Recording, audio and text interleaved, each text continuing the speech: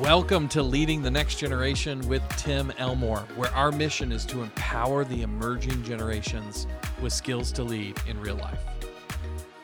Welcome back, podcast listeners. Andrew here, and with me as always is our fearless leader, Dr. Tim Elmore. How are you today, Tim? Doing well. So, Tim, it's the start of a new semester. Yeah. We're kind of getting into the swing of things. First classes have been taught, things are moving along. And I think probably a lot of teachers are thinking about things that we often think about at Growing Leaders. We're looking for new ways, fresh insights, things that we can engage with, especially when you're leading a group of very distracted teens with a lot going on and all that kind of stuff. Short attention spans. Yeah, short attention spans. Our attention is going every which way. And so for an educator and a leader, you and I are up in front of teens all the time trying to communicate to them. And it can be a challenge. Yeah. Really, really hard. But you were telling me, just to kind of kick us off here, you were telling me a story about a leader you had many years ago who practiced some of the freshest practices in order to keep your classroom engaged that I think we might even still be able to learn from today. Yeah. Well, over the years, I have been just like what you described. I was in a classroom with students in front of me, new batch of students every year, and I was thinking to myself, how do I win them over at the heart level? You know, how this is a new batch. They got a clean slate. Unless they've heard something good or bad about me, I get to start fresh now. Yeah. Just like every fall and every January, we're starting fresh with some, new classes. So as I have reflected over the years, I thought of this man, Dennis Cook. I had him in high school, specifically for the first time, my junior year of high school. And Dennis really had first of all, he had kind of a cool vibe. He was very, very hip with the times. You could tell he's keeping up with whatever was up at that time. Okay. But Dennis Cook was one of my teachers who was a very effective educator because he was a very effective engager. Yeah. He engaged us first, whether it had anything to do with social studies or not. Yeah. He was going to win That was us over. probably the reason you remember him to this day. I think it is. Yeah, it wasn't. In fact, I don't remember what he taught me. You know, Yeah. but I do remember he gave, Yeah. and I did learn at the time. Yeah. So upon reflection, I can see now that Mr. Cook focused on connections in his classroom as much as the coursework in his classroom. He knew the coursework would follow if he made the connections. Now, if you're an educator listening or a pastor, whatever, you're going to be in front of students. And I'm just telling you, if you build the bridge first and concentrate on connections, it accelerates whatever coursework you want them It's a to get done. time-old principle. Yeah, it really is. So he accelerated the learning by taking the time to do this first. It's almost like you got to go slow to go fast. You know, we've been saying that for years.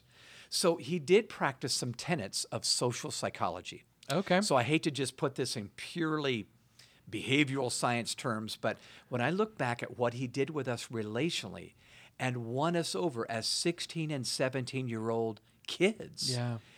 he did several things, but I want to talk about three of them right now that I think are doable for anybody that cares about the subject and is in front of students. One of the terms we often talk about here is pracademic, right? And it's where the academic and the practical begin Yep, to come together. that's And right. it sounds like that's almost what you were saying is like, I'm reading this academic principle where the research says this is an effective method. I'm going, wait a second, that was happening in my classroom 40 years ago or That's however long exactly ago. right. And if you think about it, Andrew, these things we're about to talk about really become life hacks for teachers in the classroom. Yeah. You know how that just really helped me there. I need to do that again. So 3 life hacks is what we're going to talk about. Let's do it. Okay. The first one would be what is commonly called by social researchers the principle of similarity. And in short, it basically reminds us that we like those who are like us. We like those who are like us. You can even think right now. Yeah. My best friend, I liked them because they were like me. Yeah. They liked the same stuff, Yep. blah, blah, blah. Similarities, similar interests, all that kind of thing. Yeah. Exactly. So for decades now, psychologists have reminded us that we tend to like those who are like us. A growing body of research reveals that similarity plays the largest role in youth mentoring program success. When a student and a mentor share similar interest or features, the results skyrocket. It's almost uncanny. It's almost like, why don't we figure this out on week 1 and do it? Yeah. You know, what do we have in common? Yeah. Okay. So further, let me just add some more. When 9th grade teachers and students received information about the similarities between them, okay, the educator and the kid, the students' grades improved significantly. Fascinating. And in a massive study of 421 million potential romantic matches online, okay, Okay. the factor that best predicted favorability toward a partner was similarity. Now you Interesting. go, duh, but think about it. Yeah. If you can find similarities and it accelerates your engagement and connection and learning, Yeah. do it. Yeah. Find out what it is. So the researchers concluded, and I want to read this verbatim. The more similar the individuals were, the higher the likelihood was of them finding each other desirable. Yeah. And I say romantic partners, teachers and students, you name it. Yeah. Yeah. Yeah. So here's what makes this difficult for teachers and students. Humans tend to focus on differences rather than similarities. Isn't Yeah. that true? You notice what's different. Oh, he's got this, or he likes Ohio State. I like Alabama. I know you've never said that before, but All I have to say is Roll Tide to that. that's right. Exactly. That's right. So our brains tend to find the differences, and the differences tend to divide us, Yeah. right?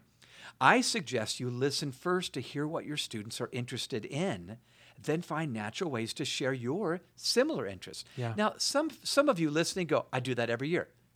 Wonderful. That's great. Keep Yeah, doing it. keep doing it. Because you probably did it out of intuition rather than research. But I'm telling you, this is research-based. Identify where you both enjoy comparable hobbies, people, artists, sports, you name it. And then find natural ways to share what and who you enjoy and watch the students' responses. I tell you what Mr. Cook did. He did this all the time. He communicated he genuinely knew me and what I liked, and I liked him right back. Yeah. He would even pull me aside just for me. You like the Cincinnati Reds?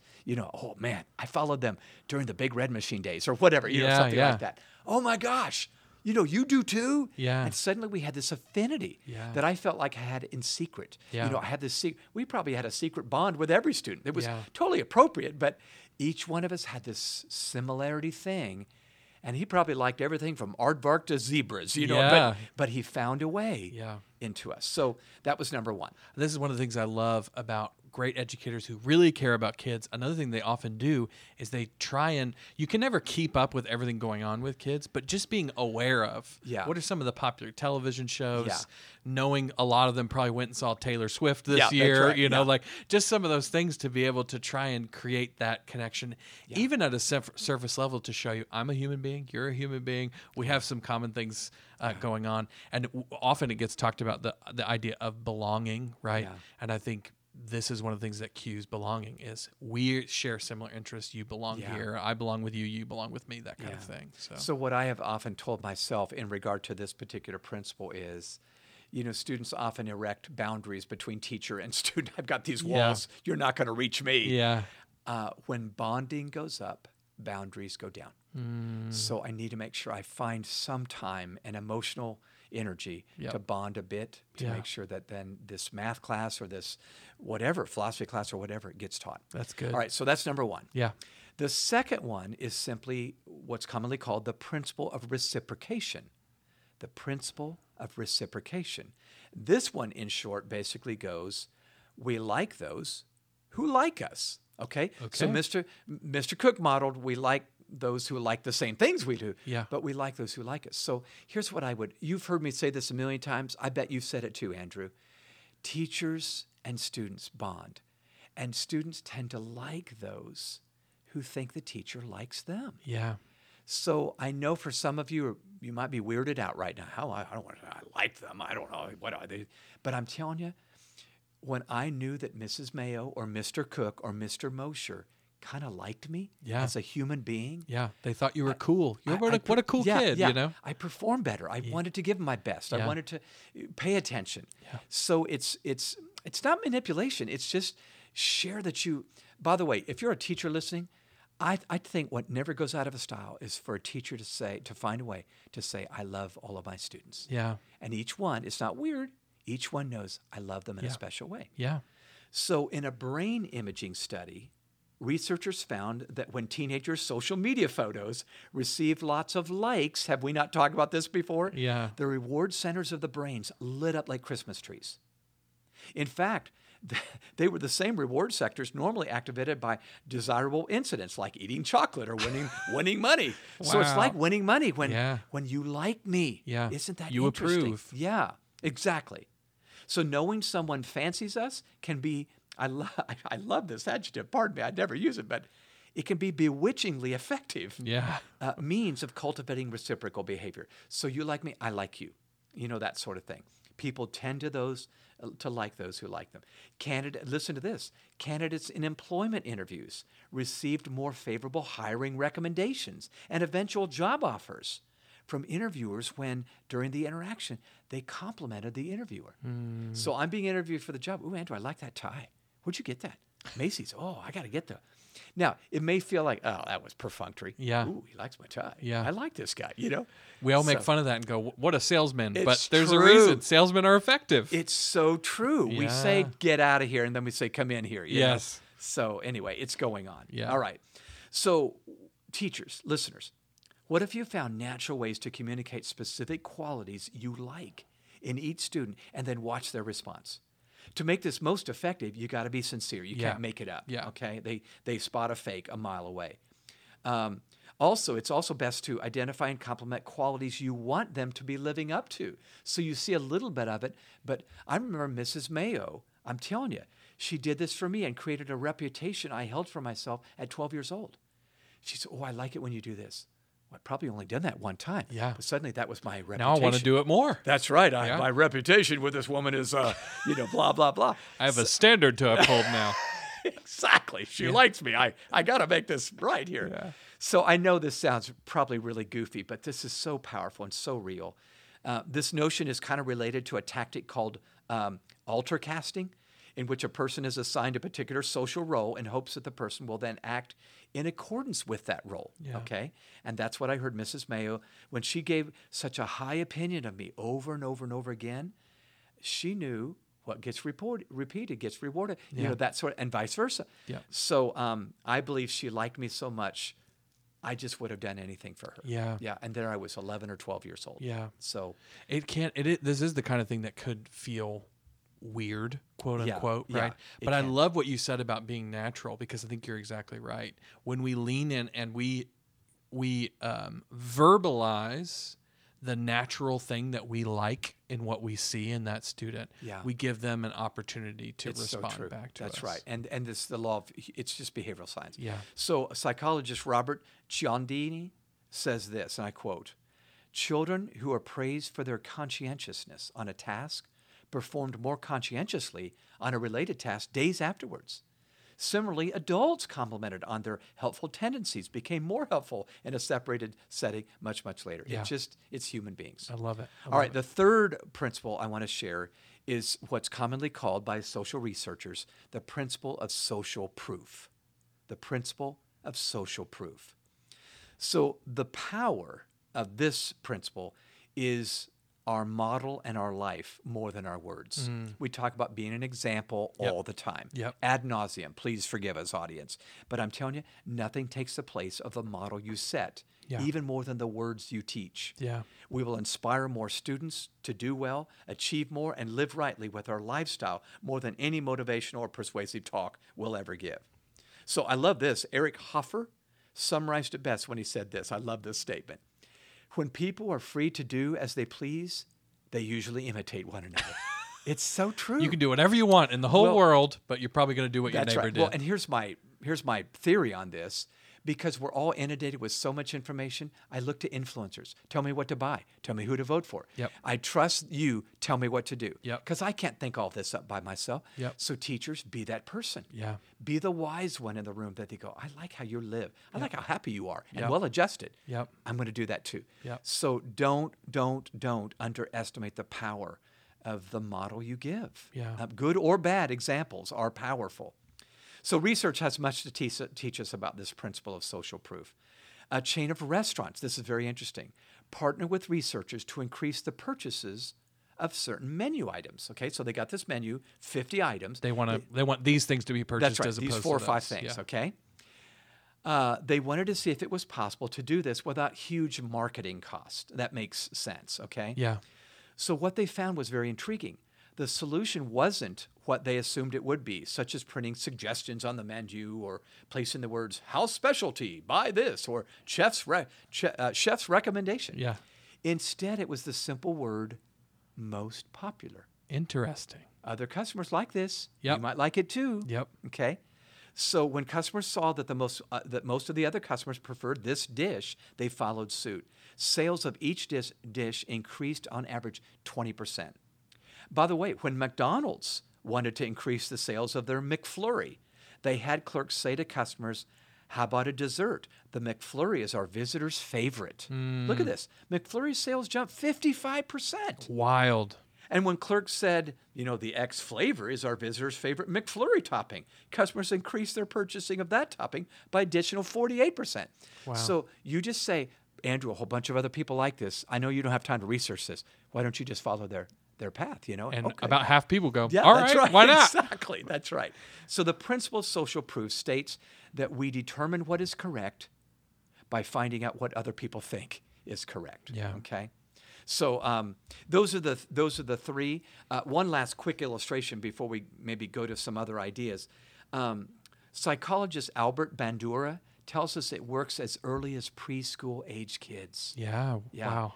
In an initial study, preschool students were chosen to participate in an experiment to help them in their fear of dogs. So they found children that were like 4 years old that they were just really afraid of dogs. Maybe they had a bad experience with a dog or a cat or something, but they found those kids and they chose the kids that were most terrified of canines, okay? Either due to their temperament or a bad, scary experience.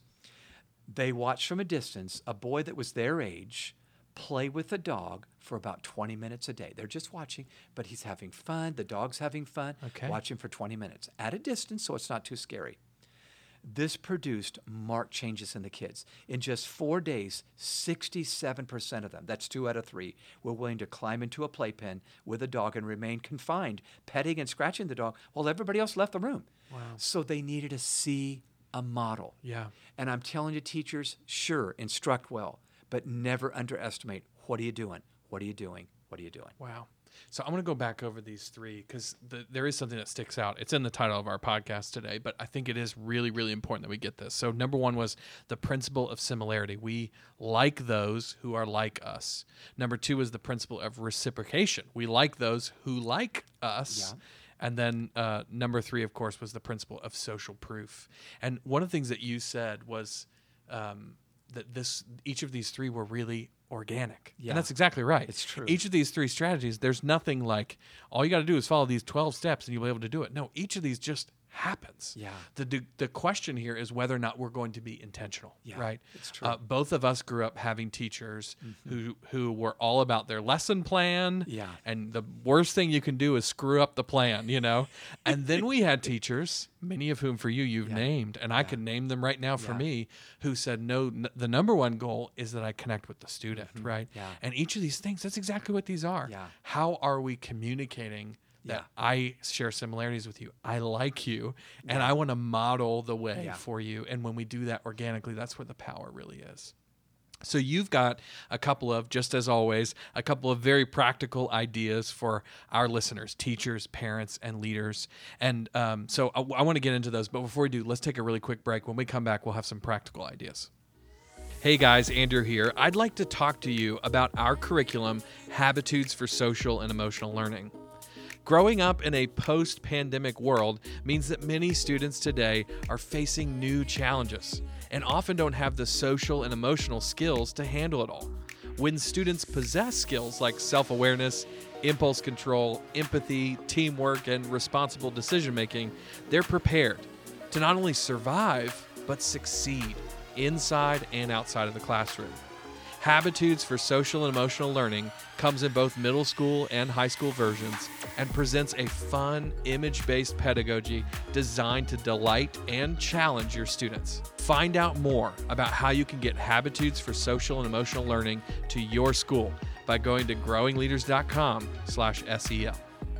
All right, Tim, we're back.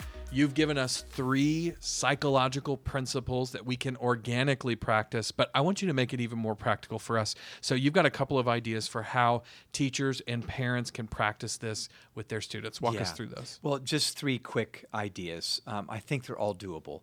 So the first one would be Reveal to your students when an idea or an action you want to encourage is being done by a growing number of kids their age. So remember the principle of social proof. So be sure to be honest, so be real, but capitalize on it if the behavior is performed by a growing number or majority. By the way, the many is even more powerful than the one. Okay, if they know, oh, really, a bunch of students are going to the football game on Friday night, or we all know I this. better don't we? go. FOMO That's right, cues in exactly, and we yeah. go. Yeah. So here's a really good example of this particular principle. Our car dealership wanted to recruit more salespeople for their employees. So they advertised they needed more employees due to the high demand on their vehicles. Well, what happened? Well, they did get more people to apply for the job, but they were surprised by a 41.7 jump in sales of the vehicle. Why? Because they said, everybody's buying this vehicle. Isn't that interesting? It is so funny. So that's idea number one. I love it. The second idea is just as simple, but add a differentiator to a project or an event or a practice you want kids to become involved in. This means that the original practice may be viewed as status quo, but when something is added that's maybe a little quirky or different, it becomes attractive. Yeah. The one I'm thinking about is what if you were in charge of a private school that had uniforms? Okay. I know a number of kids. Yeah, many of our listeners are at that school. That's right. Yeah. In fact, Melissa, both of her kids, they grew up in a private school and they had uniforms, and Juliet did not like that uniform very well. Okay? Most kids don't. That's true. That's right. She was normal in that sense. So what if you required uniforms and you're noticing the kids were sloppy with them? In fact, the whole point was taken away because the shirts were untucked and wrinkled and the dress wasn't right. So let me tell you what administrators did in this one particular school.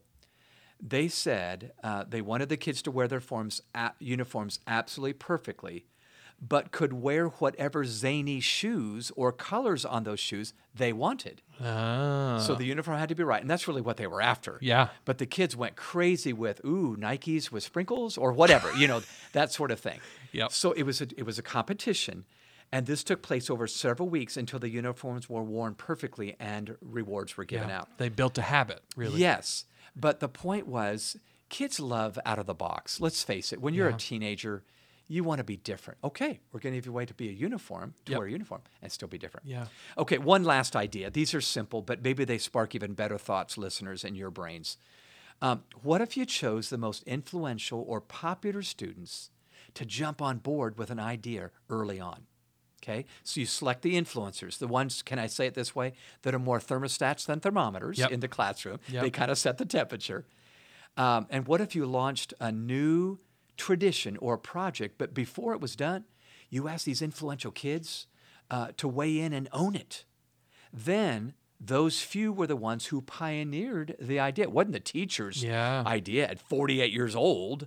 You're an old fogey, It was the students. Watch what happens. We've all seen this work. Yes. Sometimes accidentally. So you know what comes to my mind? Malcolm Gladwell's book, The Tipping Point. It's a great book. He told a great story in that book about the resurgence in purchases of Hush Puppy shoes way back in the 1990s. So I remember when Hush Puppies were kind of big in the 60s. Yep. That's how far back. And I'm talking about the 1860s. No, I'm just kidding. You remember those vividly, huh? Abraham Lincoln once said, and he said it to me. Yeah. Okay, I'm sorry. But 1960s, I was just a little boy. Hush Puppies were big. Well, then they totally went out. It was like, those are... Only old people wear those, But here's what happened. There were a few very well-known, trendy, fashionable people in New York that started wearing them again. It was because it was different. Yeah. Well, suddenly, they couldn't keep them in stock. The Hush Puppy Company, we got hire new staff, new tailors, cobblers. And they sold so well, they had a difficult time even keeping inventory. And the point was, there were just a few that set the trend for the many. Yeah. So I'm reminding you of the power of loving and affirming and modeling the way, pushing the right behavior along the way to get your students to connect back right with you. So our teachers and those listening have started a new semester. They're thinking about how to engage their kids. You've given them such practical advice, but you've got a closing thought. It's a quote you shared with me. I absolutely love. I want you to end our conversation today with this. Well, I'm like you, Andrew. I love the words of Dr. Kevin Maxwell, and here's what he said. Quote, "Our job is to teach the students we have, not the ones we would like to have, not the ones we used to have, those we have right now, and all of them. So, listeners, you might be the only reason a student comes to school every day. Yeah. Lead them organically and well, right? Well, thank you so much, Tim, for your insight and inspiration. You guys have already heard about this, but if you're looking for a tool to further engage your kids, maybe to have kind of a practical conversation starter, I want to commend you. Look at our tool, Habitudes. If you want to find out more about our Habitudes for Social and Emotional Learning program for middle school or high school, head on over to growingleaders.com/SEL. Well, as always, if you would rate this podcast, give us 5 stars on iTunes or wherever you get your podcasts, we would greatly appreciate that. If you were inspired by this and you thought maybe of another teacher or parent or leader who you think might find this conversation helpful, we invite you to pass that over to them. We would appreciate that as well. If you want to connect with us online, we are at Growing Leaders and at Tim Elmore pretty much everywhere you are.